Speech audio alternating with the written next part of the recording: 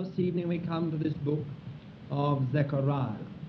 It is the 11th book of the minor prophets, the 12 minor prophets, and the second of the 3 books which constitute the last words of God under the Old Covenant. That is Haggai, Zechariah, and Malachi.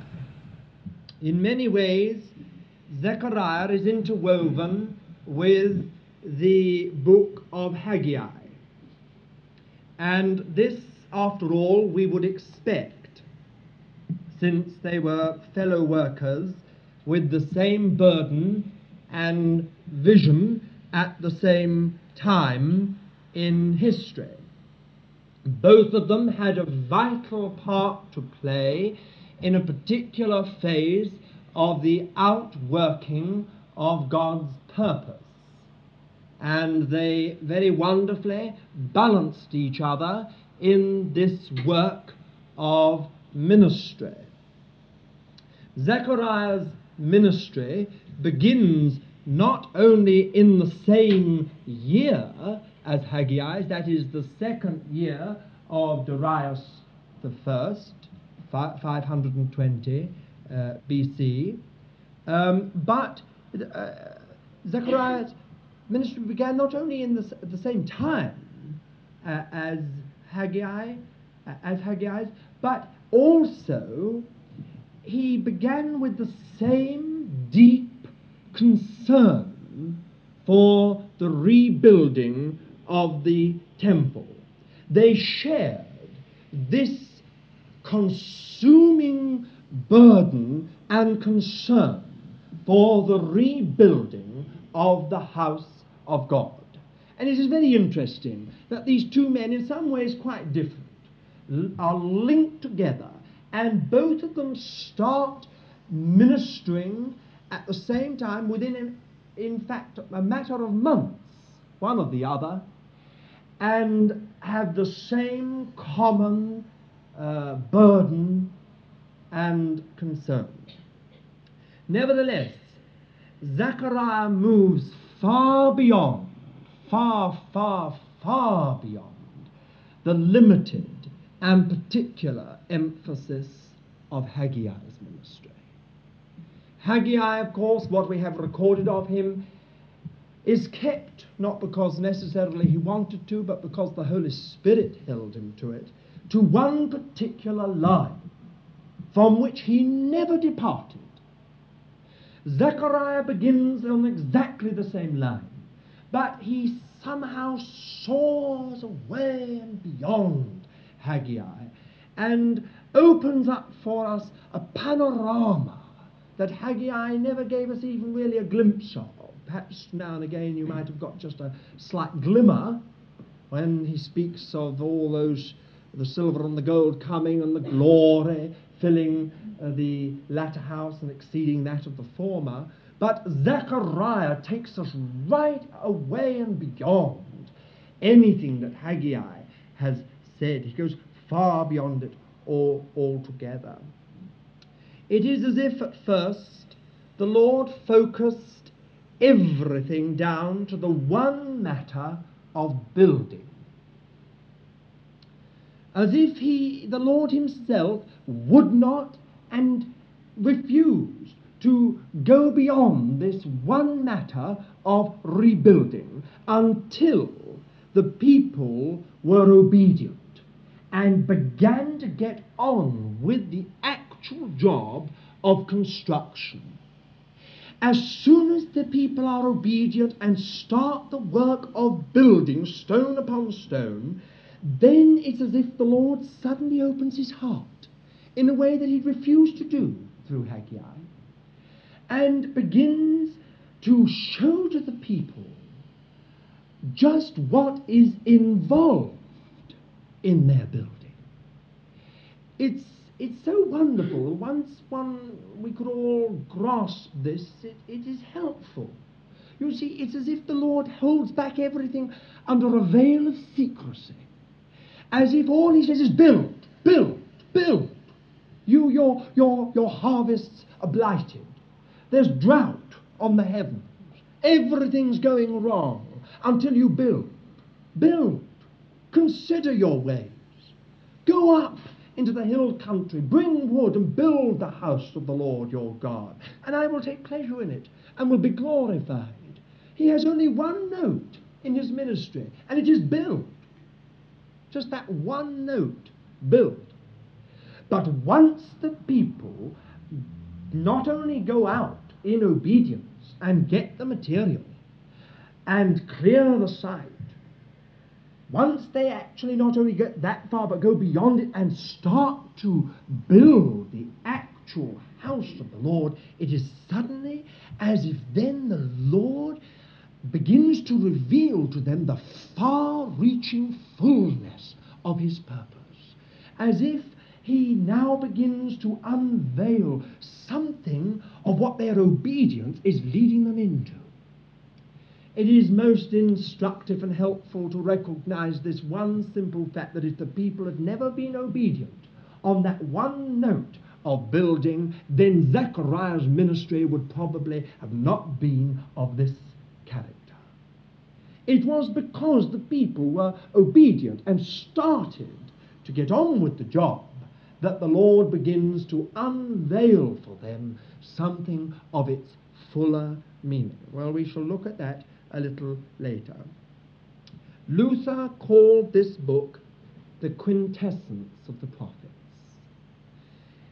For him, it was the purest embodiment of all the teaching contained in the previous preceding prophets.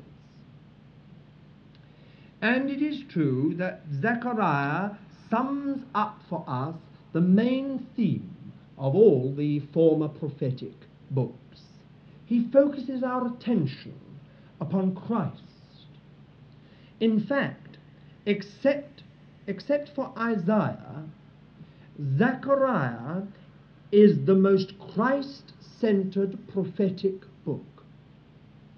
There are none of the other prophetic books that come so near to being filled on almost every page with prophecies of the coming Messiah and predictions of exactly how he was going to come, of how he was going to be rejected, of how he was going to suffer, of how finally he would be exalted, and how finally his kingdom would be brought in glory. In fact, it is true to say that we have the most marvelously clear and distinct prophecy concerning Christ and his church anywhere in the prophetic books except in the book of Isaiah. It is therefore very, very interesting to note this one point, that the New Testament writers quote Zechariah more than any other book except Isaiah. Just because Zechariah predicts Christ so clearly, you find again and again in the Gospels and elsewhere that Zechariah is quoted as being fulfilled in this point and that point and the other point. You remember when the Lord came riding on a colt of an ass, thy king coming lowly. That's Zechariah. You know the 30 pieces of silver that were given to Judas for his betrayal of Christ? That was Zechariah. You know when the Lord spoke of the shepherd being smitten and the sheep being scattered? That was Zechariah. You know where it says that he was pierced so that it might be fulfilled what was said? They pierced him, they shall look upon him whom they pierced. That was Zechariah. So you can go on and go on and go on. Zechariah foretold the coming of Christ. But he did more than foretell the coming of Christ. He foretold not only the work of Christ through his suffering and through his death, but he foretold the sprouting out of him, this word, the branch, the sprouting out of Christ of the church.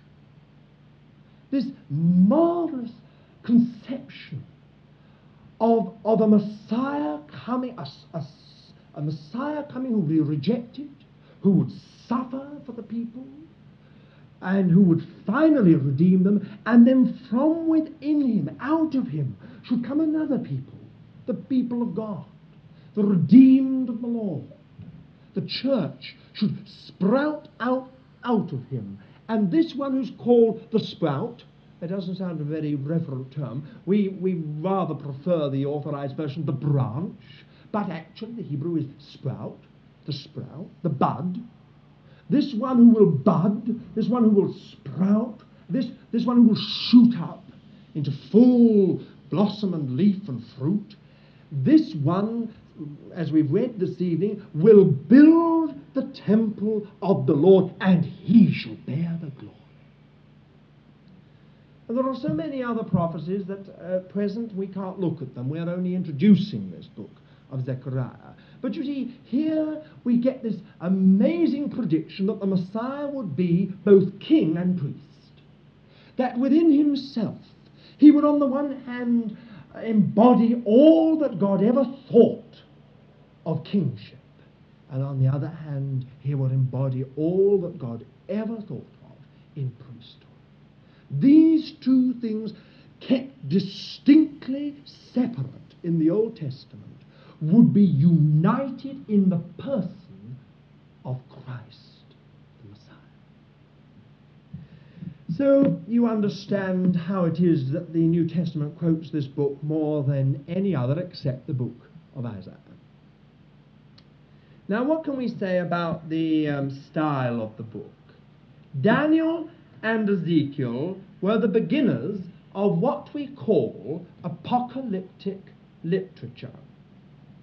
That is, the revelation of the future by figure and symbol.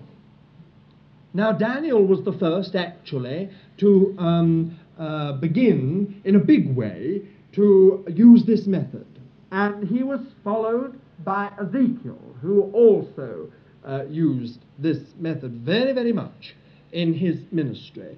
Now, Zechariah is their worthy successor. He, by this means, reveals to us the future in visions of symbols, in symbolic acts that he enacted, and so on and so forth. It became later, this apocalyptic style, it became later the most common and predominant style during the silent years between Malachi and John the Baptist. In fact, so much so that there was an absolute abundance of material, of apocalyptic material produced in those centuries. Most of it very third-rate indeed, very, very poor quality and character.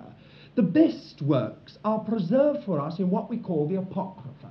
So if any of you want to go away and look it up outside of what we call canonical writings, then you will see in the book of the Apocrypha, you will find the better apocalyptic literature preserved. In this book, we find the whole range of prophetic method used. Symbolism in vision and in act, prophetic poetry, conversational prose, and direct announcement. That's the oldest, most ancient form of prophecy. Direct, thus saith the Lord. Direct announcement. But all these different methods of prophecy we find in this little book of 14 chapters. Zechariah's prose resembles, as in fact we would expect, resembles Ezekiel's very much indeed. His poetic form lacks rhythm and it lacks symmetry, which was the principal beauty of Hebrew poetry. Nevertheless, Zechariah has a most graphic and vivid style. You've only got to read through the book and read it perhaps in the American Revised Standard Version, and you will begin to see just how graphic and vivid Zechariah's style was. It must have gripped the people of his day. Somehow or other might be strange and mysterious, and yet it was also startlingly clear. He got over what he was trying to say to the people. Through it, the Lord really was defining something, predicting something. He has the most energetic directness and clarity. And there are parts of the book which reach the heights of beauty in prophecy. They are as sublime as anything else in the other prophetic books. We must also say this, I've already said it a little earlier this evening, that this book presents us with some of the thorniest problems in the Bible and has been the cause for much discussion and controversy. Now, what can we say about the authorship and date? Here we start straight away in one of the thorny problems. There's been tremendous discussion and controversy over the authorship and dating of this book, largely because of the very real dissimilarities between the first 8 chapters and the last 6 chapters. Now, you will see, if you take the book of Zechariah, that it falls into 2 clear sections. From Zechariah 1, verse 1, right through to Zechariah 8, verse 23, there is one clear, unfolding, progressive revelation. And then from chapter 9, verse 1, right through to 14, verse 21, we have another section. These 2 sections, of course, are subdivided. But there are 2 main, clear sections to this book of Zechariah. And the problem is that they are so dissimilar. Now, this problem is not so strange to Scripture because, in fact, we have already faced it in the book of Isaiah, where we have the same kind of problem. 2 sections, Isaiah 1 to 35, and then Isaiah 40 to 66, which some have felt to be so different that they must of necessity have had 2 different authors living at quite different times. However, I think, if you will cast your minds back to the studies we took in Isaiah, that there is an awful lot to be said for the unity of the book of Isaiah. Now, whether that can be said for the book of Zechariah, you must wait to see. Whilst all agree that the book falls into these 2 distinct parts, and most scholars, with a few exceptions, would agree to Zechariah's authorship of Zechariah 1 to 8, there are very divergent views over the last 6 chapters, from 9 to 14. Throughout the first 8 chapters, Zechariah is named as the author. And he is not only named as the author, but the portions are clearly dated. Now, if you will look very, very swiftly, Zechariah 1, verse 1. In the 8th month, in the 2nd year of Darius, came the word of the Lord unto Zechariah, the son of Berechiah, the son of Iddo, the prophet, saying. Clear. Right? Same chapter, verse 7. Upon the 24th day of the 11th month, which is the month Shebat, in the 2nd year of Darius, came the word of the Lord unto Zechariah, the son of Berechiah, the son of Iddo, the prophet, saying. Then, if you turn over to chapter 7, verse 1, came to pass in the 4th year of King Darius that the word of the Lord came unto Zechariah in the 4th day of the 9th month, even in Chislev. Then in verse 8 of the same chapter, the word of the Lord came unto Zechariah, saying. If you look back to Ezra chapter 5, Ezra chapter 5, verse 1, we read this: Now the prophets Haggai the prophet and Zechariah the son of Iddo prophesied unto the Jews that were in Judah. Chapter 6, verse 14. The elders of the Jews builded and prospered through the prophesying of Haggai the prophet and Zechariah the son of Iddo. So there it is clearly stated that Zechariah is Haggai's fellow worker. And there seems little reason to doubt this, for three reasons. Firstly, all in the chapters 1 to 8 all the material there is wholly in accord with what we know of the historical period. It is wholly in accord with what we know, for instance, of the reign of Darius I, of what we know of his administration in the Persian Empire, of what we know about generally what was happening in the world at that time. The atmosphere completely accords with what we know of that historical period generally.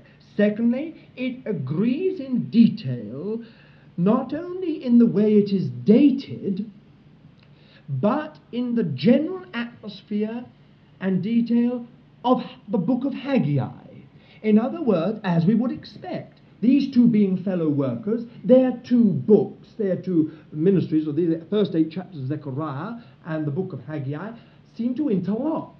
They correspond. They don't contradict each other in any way. They support one another. Thirdly, it also agrees with our other contemporary history we have in the book of Ezra, chapter 5 and chapter 6. So altogether there is no real reason for doubting the authorship of Zechariah of the first 8 chapters of this book. It's clearly dated, we're given his name, and there's all this other evidence to support that fact. And as I say, scholars of nearly every school of thought accept the authorship, with just a very few exceptions, accept the authorship of Zechariah for the first 8 chapters of the book.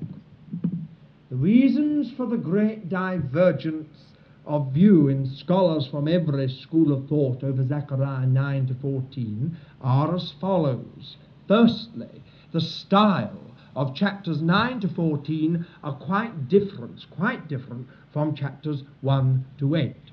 Secondly, Zechariah is not mentioned once in the whole of the last 6 chapters of this book, nor is it dated at any single point.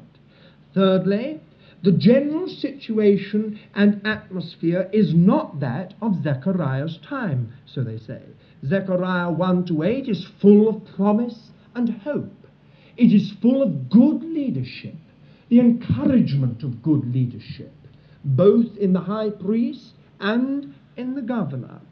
It is full of the temple and the rebuilding of the temple and the services of the temple, and so on and so forth. On the other hand, Zechariah 9 to 14 is filled with the definition of bad leadership. It is filled with the thought of impending trouble and gloom. There is no mention of the temple, of the rebuilding of it, of anything in that sense to do with it. Fourthly, and this is a rather remarkable fact, the title, the Lord of Hosts, used so much in the little book of Haggai and again in this book of Zechariah, is used 48 times in the first 8 chapters and only 8 times in the last 6 chapters. Then again, and this is one of our biggest problems, in Matthew 27, if you'd like to turn to it, verse 9 and 10, Zechariah 11, verse 13, is clearly said to be the work not of Zechariah, but of Jeremiah.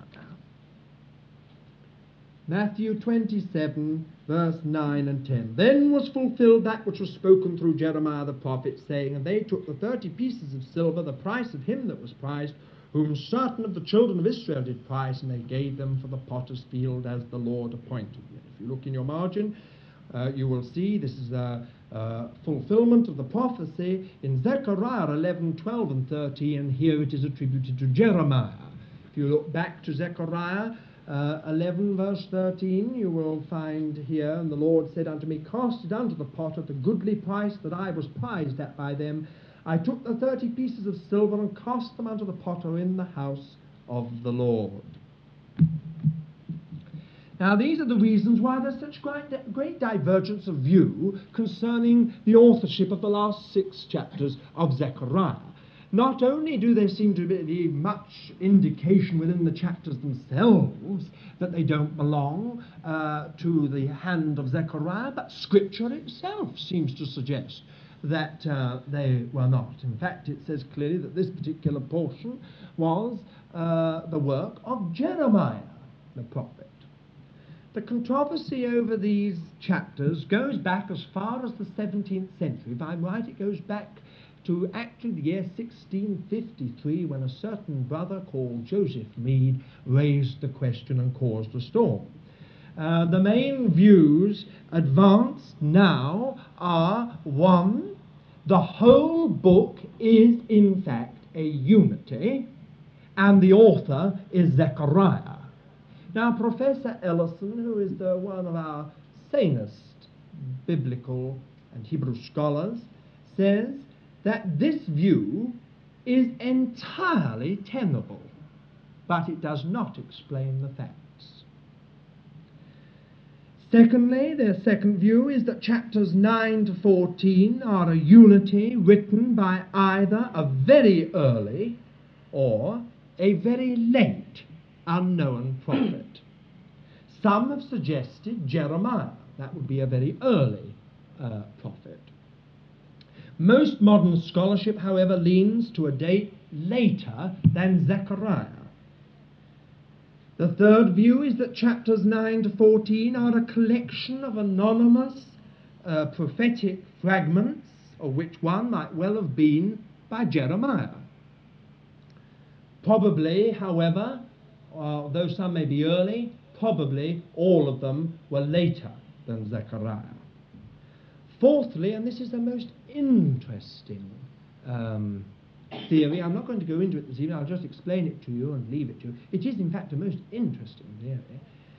There are here 3 anonymous prophetic discourses added fittingly at the end of the 12 minor prophets, at the end of the minor prophets, to make up the 12, because 12 was a spiritual figure that meant a lot to the Jews and is in fact has biblical meaning.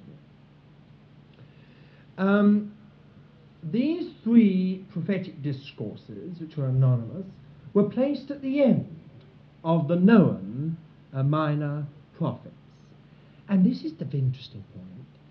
Each begins with a phrase unique in the prophetic books. If you'd like to turn with me to it, you'll find it.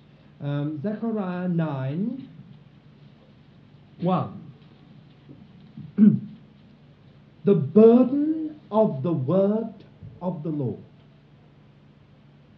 Then, chapter 12, verse 1, the burden of the word of the Lord.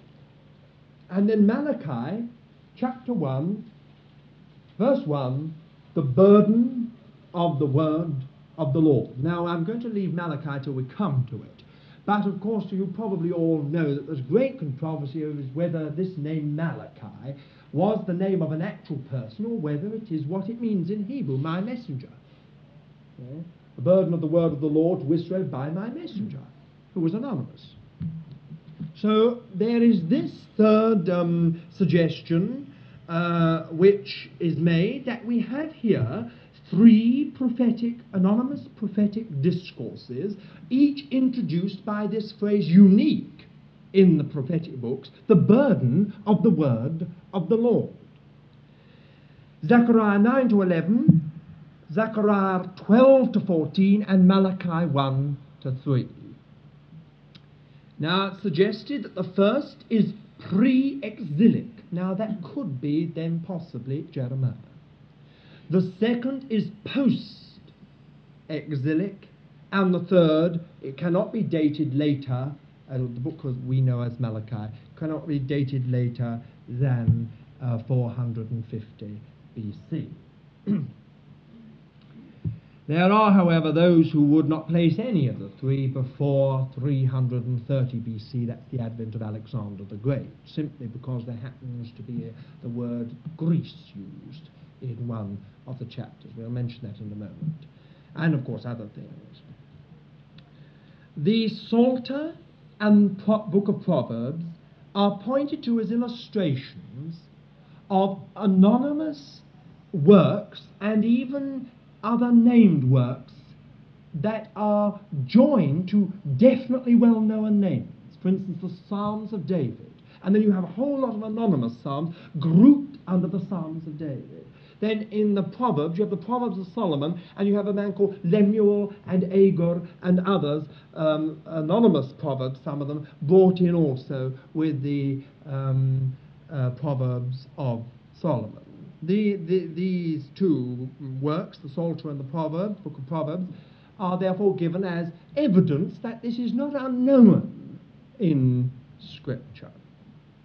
Now, the main arguments for the unity of the whole book are, as one work by Zechariah, are again as follows. The first is this: the presentation of the Messiah in both sections is essentially the same. Secondly, the mention of Greece in chapter 9, verse 13.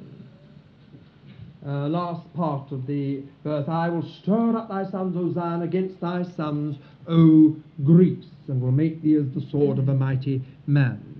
The mention of Greece does not necessarily mean a date later than 330 BC, when Alexander the Great defeated the Persians and the Greek Empire took the place of the Persian.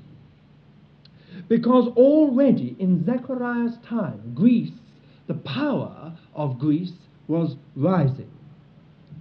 There is also another point, just to confuse everyone. In chapter 10, verse 10, it says, and gather them out of Assyria. Assyria had vanished some centuries before Zechariah.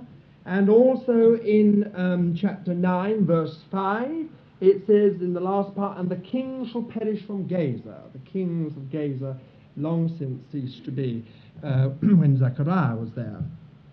So if we're going to argue that Greece means that we must take a later date in 330 BC, we have something to counter it. We have the mention of the kings of Gaza and the nation of Assyria, the empire, the Assyrian Empire, which seem, as it were, to counter both. One, you could say, is an early date, and would argue even for Jeremiah's time. The other, you see, we could say argues for a later date.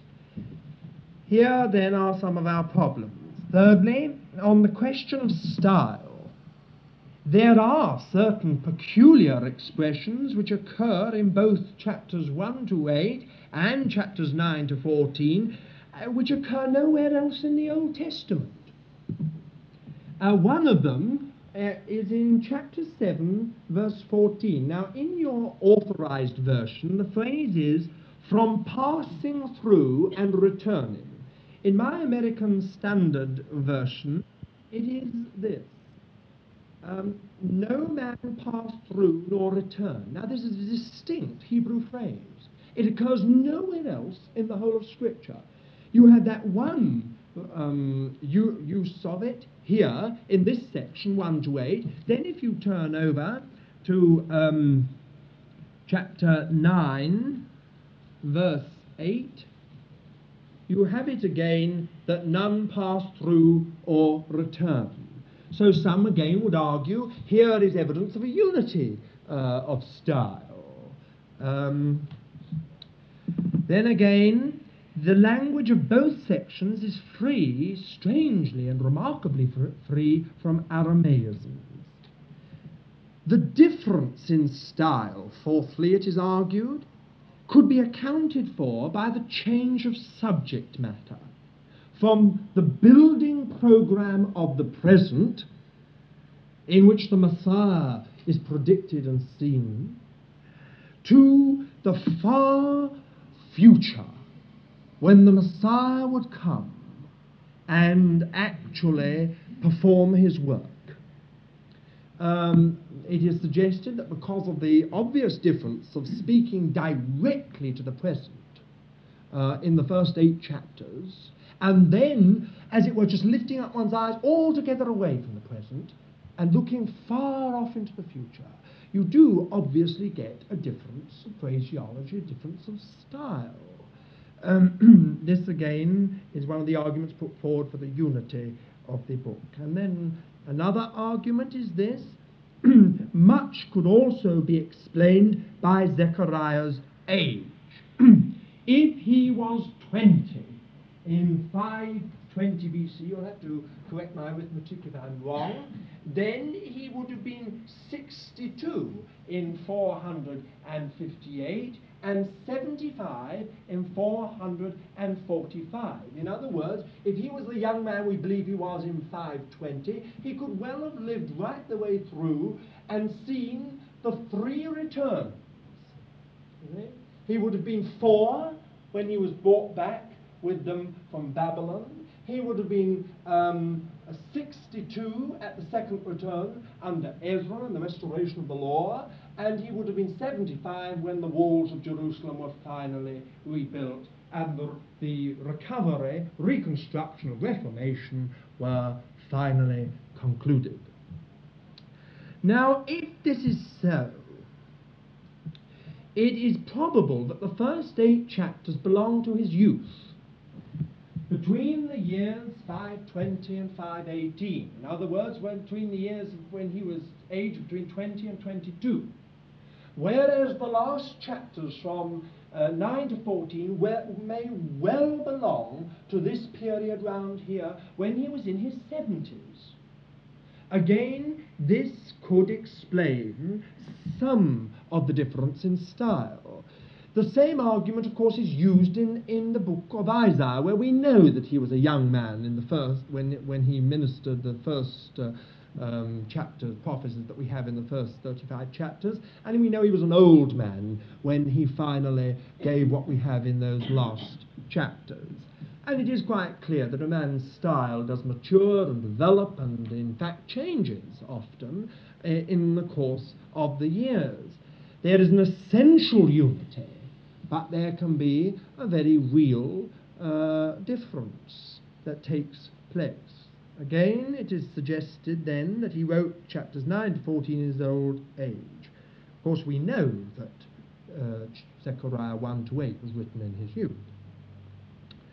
And then again, another argument for the unity of this book is the mention of Jeremiah in Matthew 27, verses 9 and 10, must either be a copyist's error — this is always a marvellous get-out on these things — or a reference to another prophecy by Jeremiah not now known.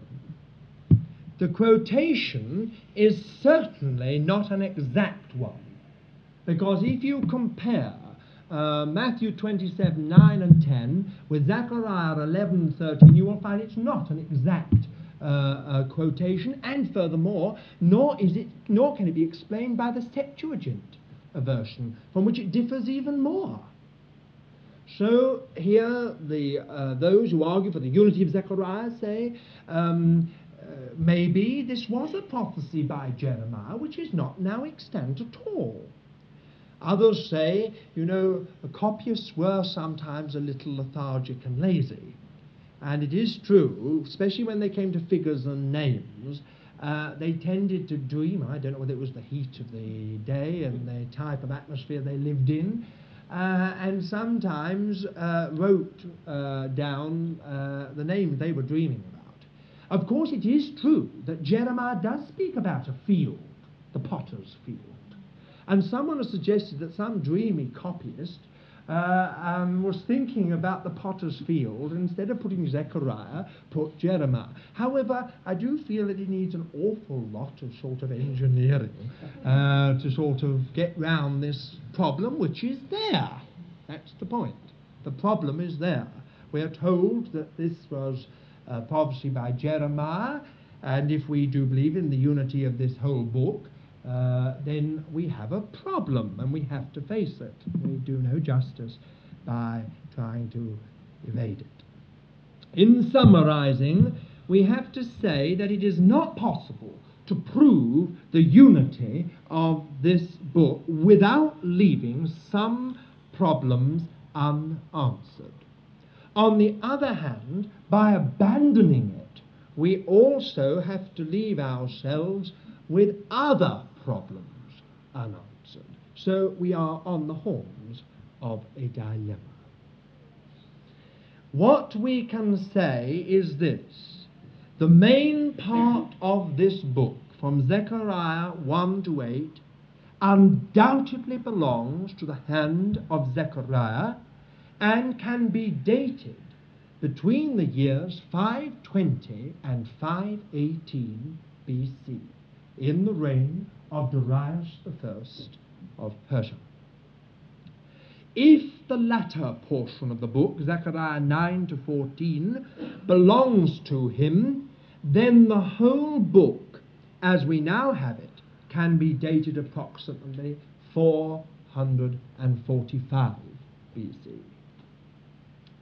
Even if Zechariah 9 to 14 does not belong to Zechariah, the book as we now have it probably still dates from approximately 450 BC.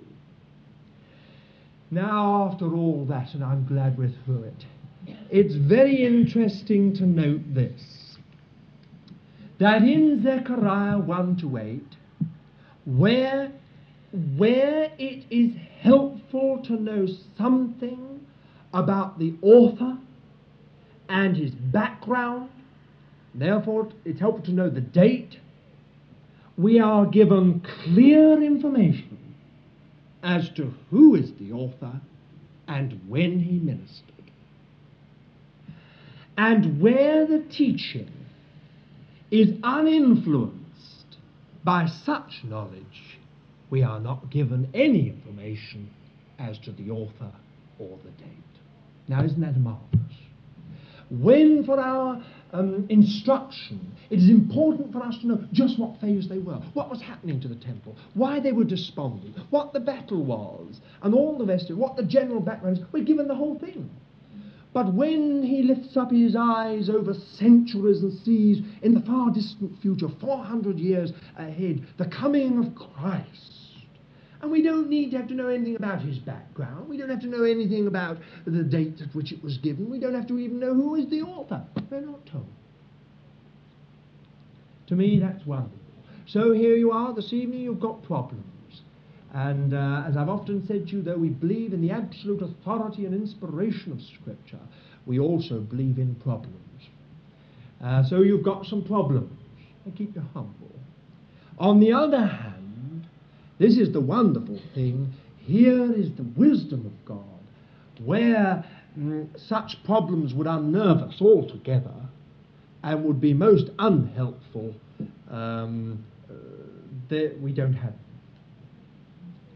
But where it is obvious that it doesn't matter so much, well, we don't have to worry so much.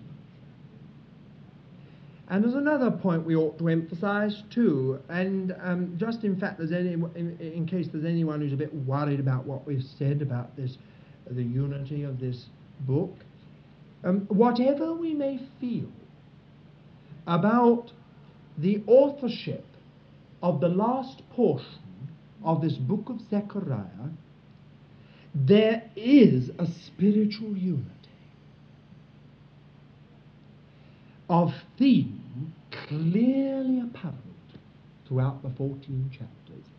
Now, it is interesting, a man like Ellison, Professor Ellison, who believes that the last 6 chapters were not the work of Zechariah, but believes in the 3 anonymous discourses theory, nevertheless believes that they were put there because there was a spiritual link. So whatever we may feel, the whole point is this: we have in these last 2 discourses, 9 to 11 and 12 to 14, a spiritual theme which, even if it's not the work of Zechariah, was the reason why it was placed next to the first 8 chapters. Well, there we are. We leave these problems of authorship and date behind us now. We've faced the problem squarely. We've given you all the information that we've been able to the extent of our ability in the Lord. We can say this, that we are clear as to who wrote the first 8 chapters. We do know when we can date those. It may well be that the whole book belongs to Zechariah. On the other hand, it may not in fact be his work, the last 6 chapters. And in any way, at any rate, it's not in denying the question of the authority and inspiration of God's word, for God's word itself seems to suggest that there might be another author. So we leave that. Now, what can we say about the background of Zechariah? There are some 28 people in the Bible with the name Zechariah or Zacharias. It means the Lord remembers. That's a rather lovely name. The one the Lord remembers, or the Lord remembers. We are told in Zechariah 1:1 and 1:7 that Zechariah's father was Berechiah and his grandfather was called Iddo. In Ezra 5 and chapter 5 verse 1 and chapter 6 verse 14, Zechariah is called merely the son of Iddo. This is not an inconsistency, since in the scriptures the use of this phrase, the son of, has a very broad meaning. It can mean the descendant of. For instance, you can speak of someone long after David as the son of David, really meaning the descendant of David. And it was one of the Jews have always been particularly careful about pedigree, and especially if you had a notable ancestor, you immediately became the son of so-and-so. It's quite an ancient method, and particularly a Jewish method.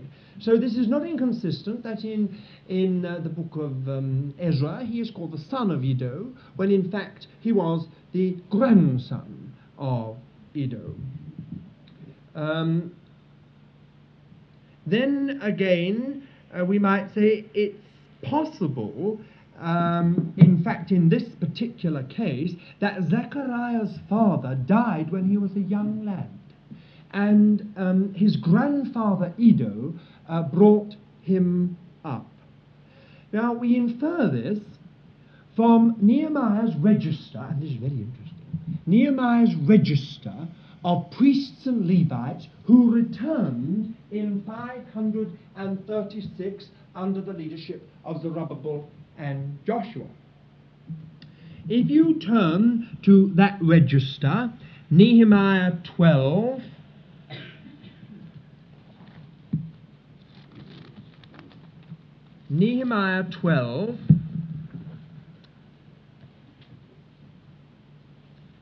verse 1. Now these are the priests and the Levites that went up with Zerubbabel the son of Shealtiel and Joshua. Then it goes through a list. Then chapter 12 verse 16, of Iddo, Zechariah. Now this is very interesting, because it is clear that Iddo is referred to as the head of one of the 12 courses of the priests. You know, the priests were divided up into 12 courses for the work, the routine work of the temple. And Iddo, the grandfather of Zechariah, if it is the same man, I should think it almost certainly is, then his grandfather was the head of one of the 12 courses of priests. Now, this means that Zechariah, this is most helpful later, and I'm afraid not this evening, but later, other evenings, it's helpful because it means this, that Zechariah was not only a prophet, but a priest.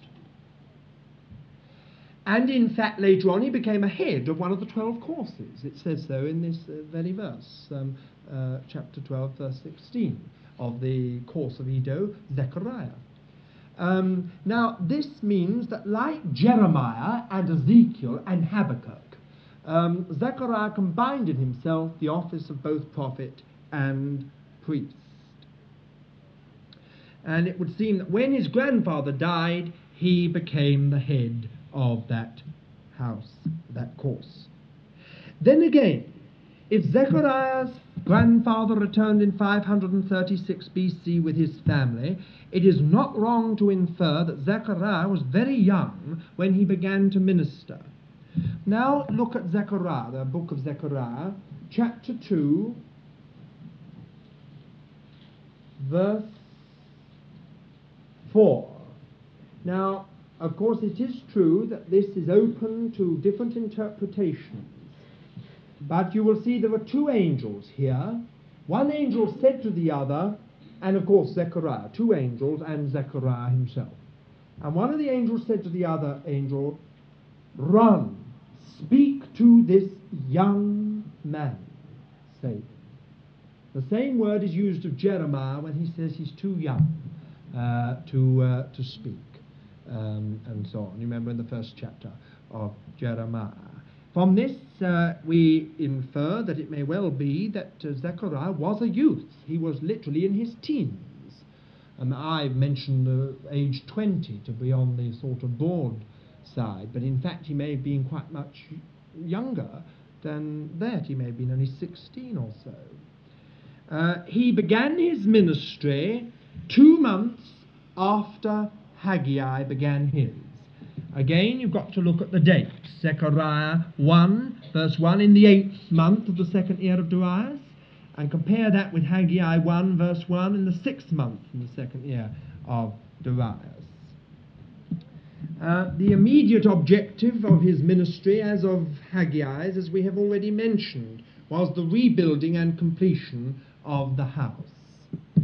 So we can say that Zechariah's background is the same, generally speaking, as Haggai's. Persia was the world power, and it had just taken over some decades before from Babylon. Its whole outlook was entirely different. They believed in one invisible creator, whereas the Babylonians believed in a whole pantheon of idol gods. They had much greater affinity with the Jews. They believed in giving the deported peoples the right to go back to their own lands again, and gave them a certain amount of home rule and complete religious freedom.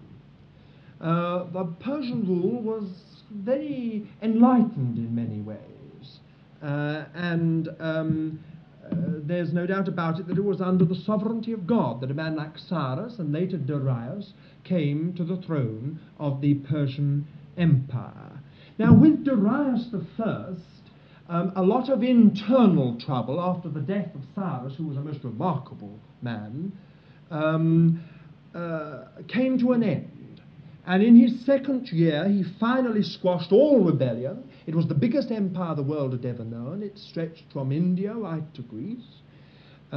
He squashed in every Persian province all rebellion and established firmly Persian rule, so that there was peace everywhere. Now, the Jews had gone back in 536 under a royal decree of Cyrus. They had gone back to Jerusalem to rebuild the house of God. When they got back under the leadership of Zerubbabel, they had immediately started on clearing the temple site, and the first thing they did was to set up the altar and make offerings on it. Then, due to Samaritan opposition, and the Jews hated the Samaritans from that day onwards, because the Samaritans were the Jews that were left in the land when the rest were deported, and had intermarried with other peoples deported from elsewhere to Palestine. So to the Jew, they were an abomination, because they were mixed up with foreigners. And of course the Samaritans tried to help them, and you remember they wouldn't have it, and that began the great feud between the Samaritan and the Jew, which lasted over centuries.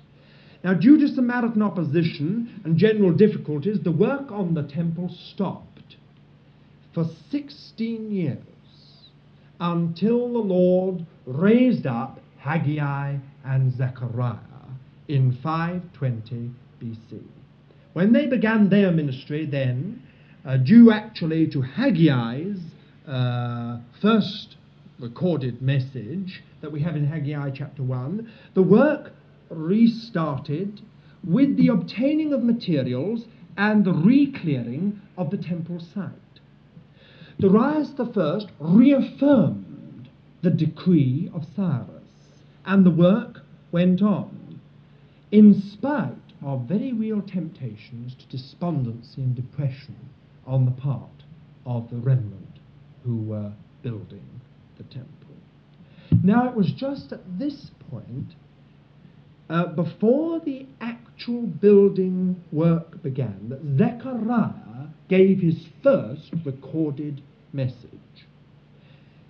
He began his ministry just at that point, just before, a month, I think it was, before the actual work of building began. We've got it in the first few verses of chapter 1. He began his ministry, which in fact was destined to go far beyond Haggai's. Although Haggai was his elder fellow worker. On the day the building work began to go up, Haggai brought two more messages, which are again recorded in the last verses of chapter 2 of Haggai. And as far as the scriptures go, his ministry was concluded. He had no more to say. Now it is Zechariah who ministers to the workers. And this is where it's very helpful later when you come to read these chapters to know this. Now Zechariah takes over. No doubt Haggai stood silently by his side.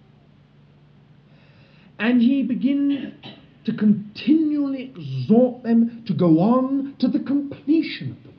Now, if you read through those first 8 chapters, you'll find the whole burden of Zechariah's ministry to go on to the completion of the work. Don't stop. Go on to the completion. And the wonderful thing is that he doesn't keep on, as it were, beating them into doing it. Rather, he brings to them an amazing ministry of encouragement, of hope and promise. All his ministry is taken up with these promises. The Lord will do it, not by might nor by power, but by my Spirit. Zerubbabel, who laid the foundation, he shall also bring forth the top stone. All the way through, it was a ministry filled with encouragement and hope and promise. Now, you know, one cannot help but feel that just here we come to perhaps the key to Zechariah's ministry.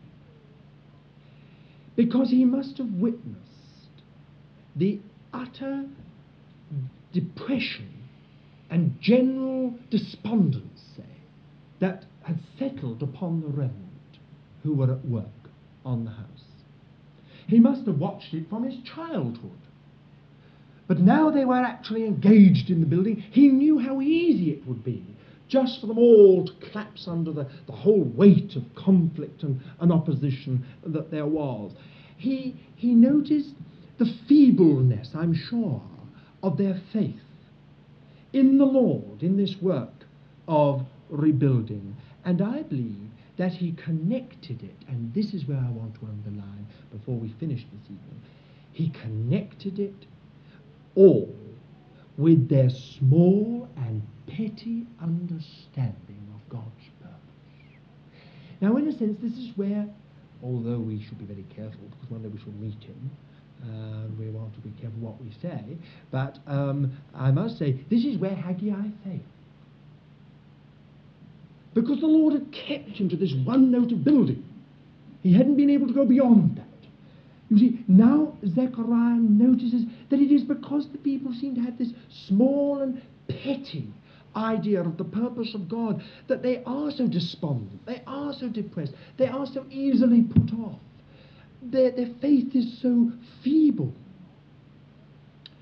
Zechariah's ministry was therefore to reveal to them the far-reaching results of their obedience, to lift them up, as it were, to lift their sight onto an altogether different level, to show to them the greatness and the glory of God's Messiah, who was intimately connected with this building work in which they were engaged.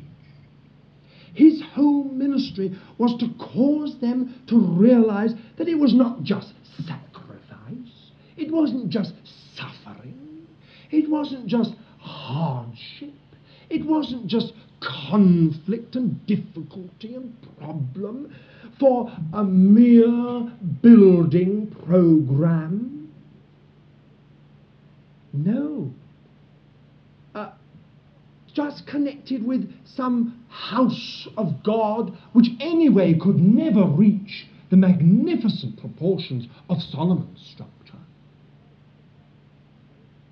No. He caused them to realize that it was all to do with the coming Messiah, to do with the Messiah's coming reign, his coming kingdom, his coming glory. So you see, Zechariah's book is a marvelous book. It's filled with Christ, filled with Christ, filled with the glory of Christ, the greatness of Christ, the strength of Christ, the sovereignty of Christ. Everything is centered in Christ for Zechariah. And really he's saying to the people, look here, of course you're despondent. Of course you're feeble. Of course you're collapsing. Of course you're asking yourself, is it worth it?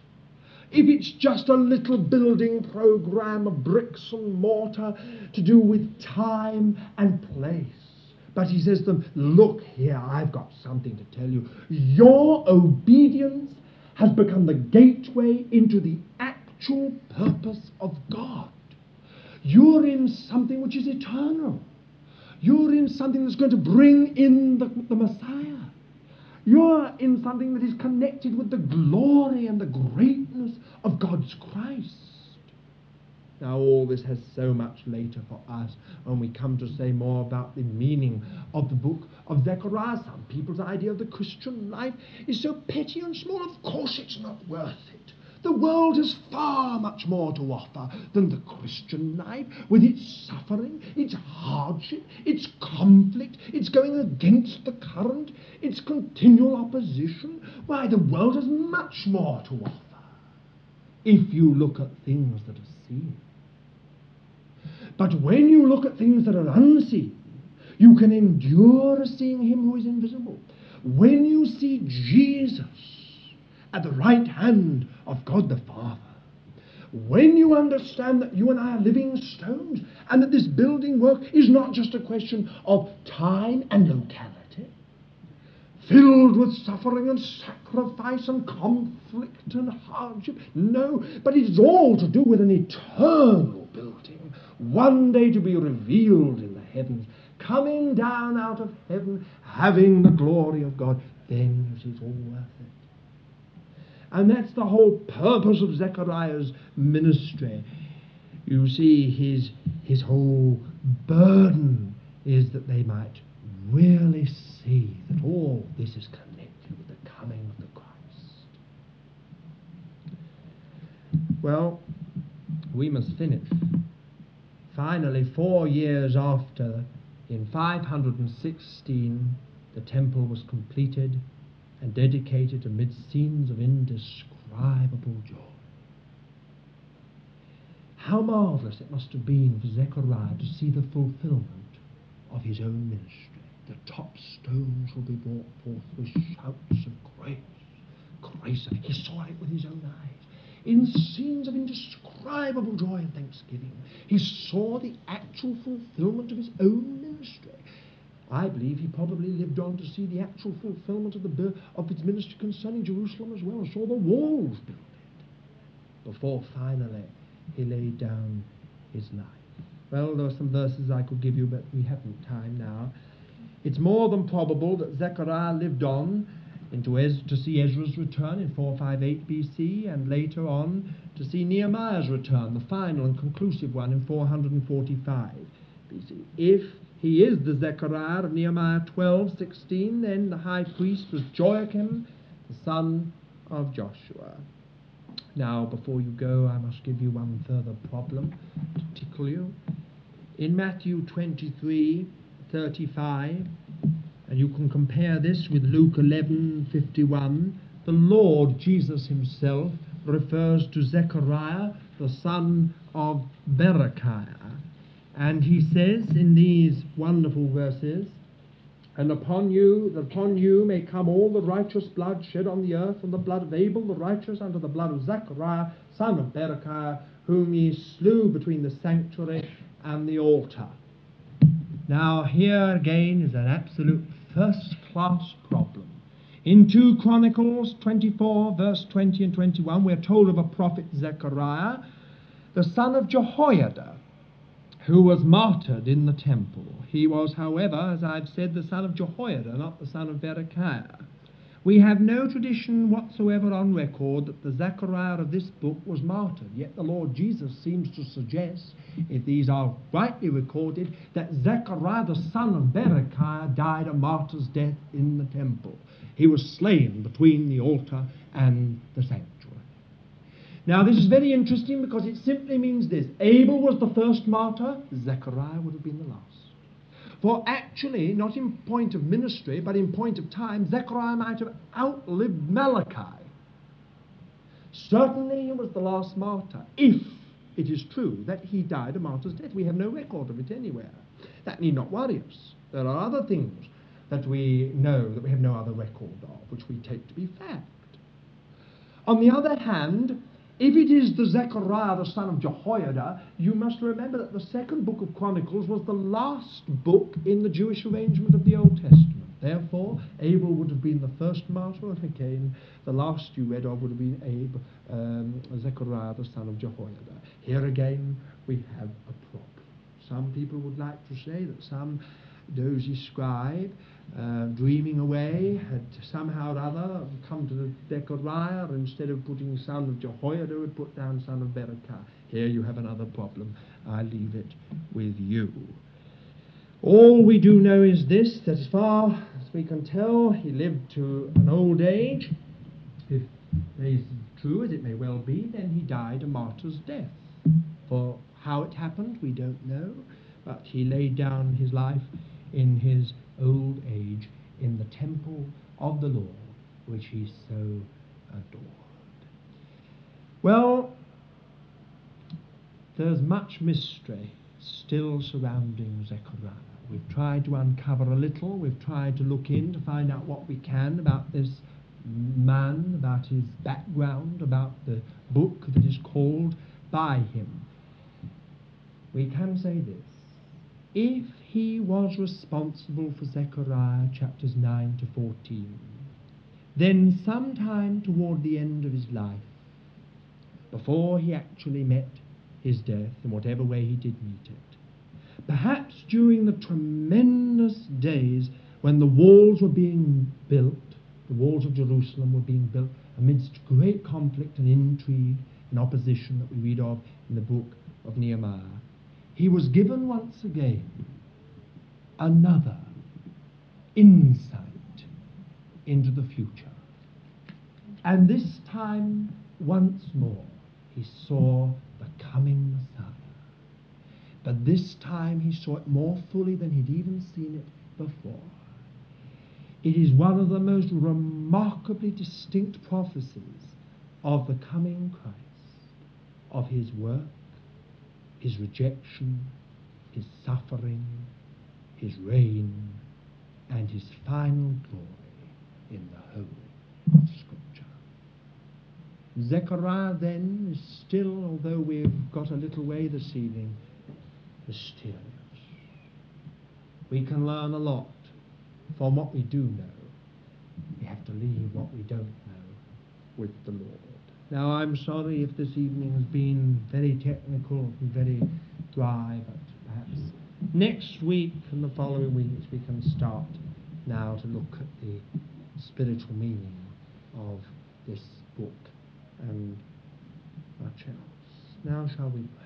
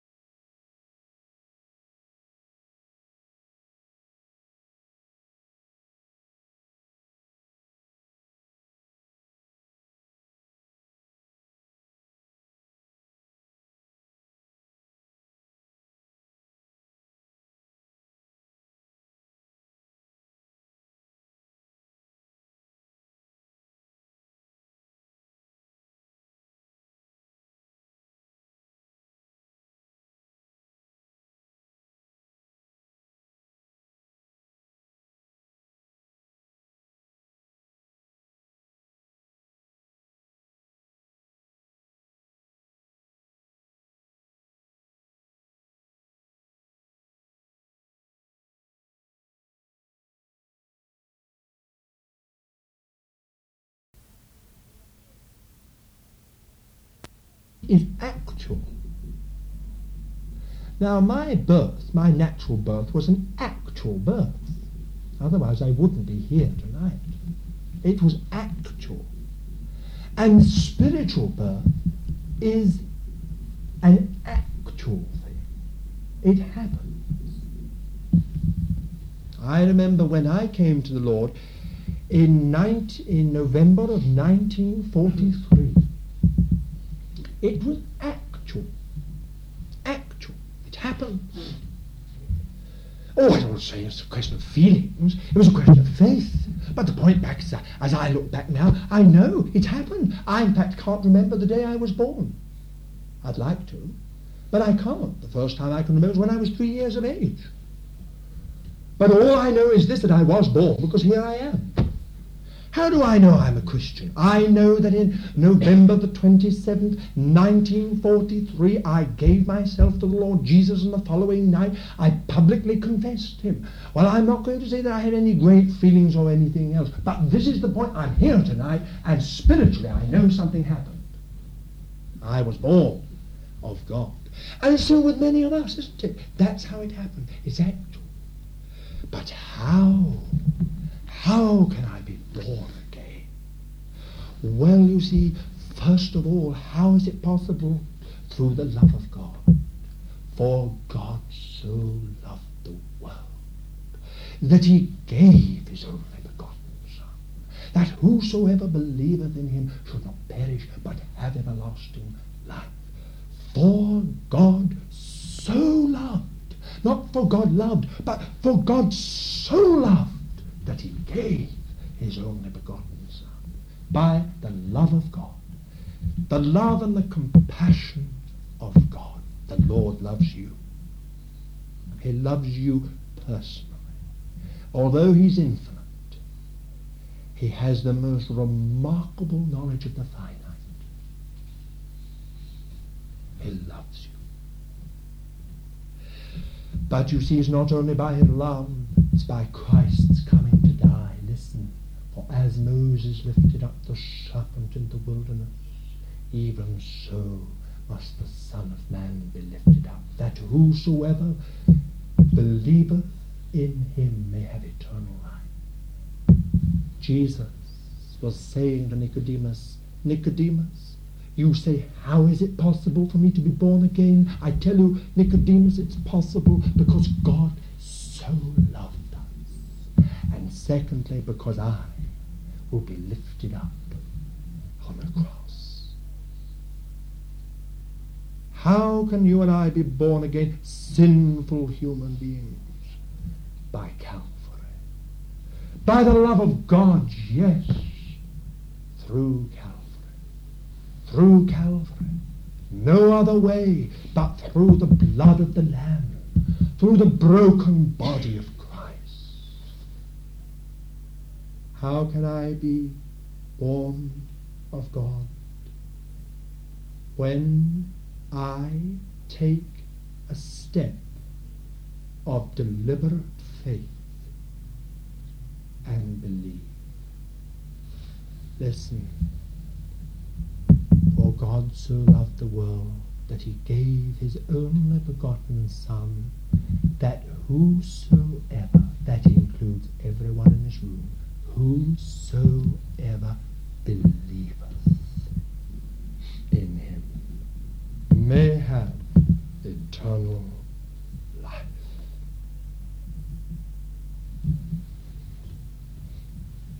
How is it possible to be born of God? When I believe that God loved this world so much that he gave his Son, when I believe that Christ died on the cross for my sin, when I believe that Christ finished the work needed in my salvation so that there is no more left to do, when I in faith come and take Christ as my Lord and as my Savior, that moment I'm born of God's Spirit. To as many as received him, to them gave he authority to become children of God. Now what about you? Are you a Christian? Are you born again? Do you want to be? If you do, you've only got to come in a deliberate step of faith faith tonight, humbly, repentantly to the Lord. Shall we pray?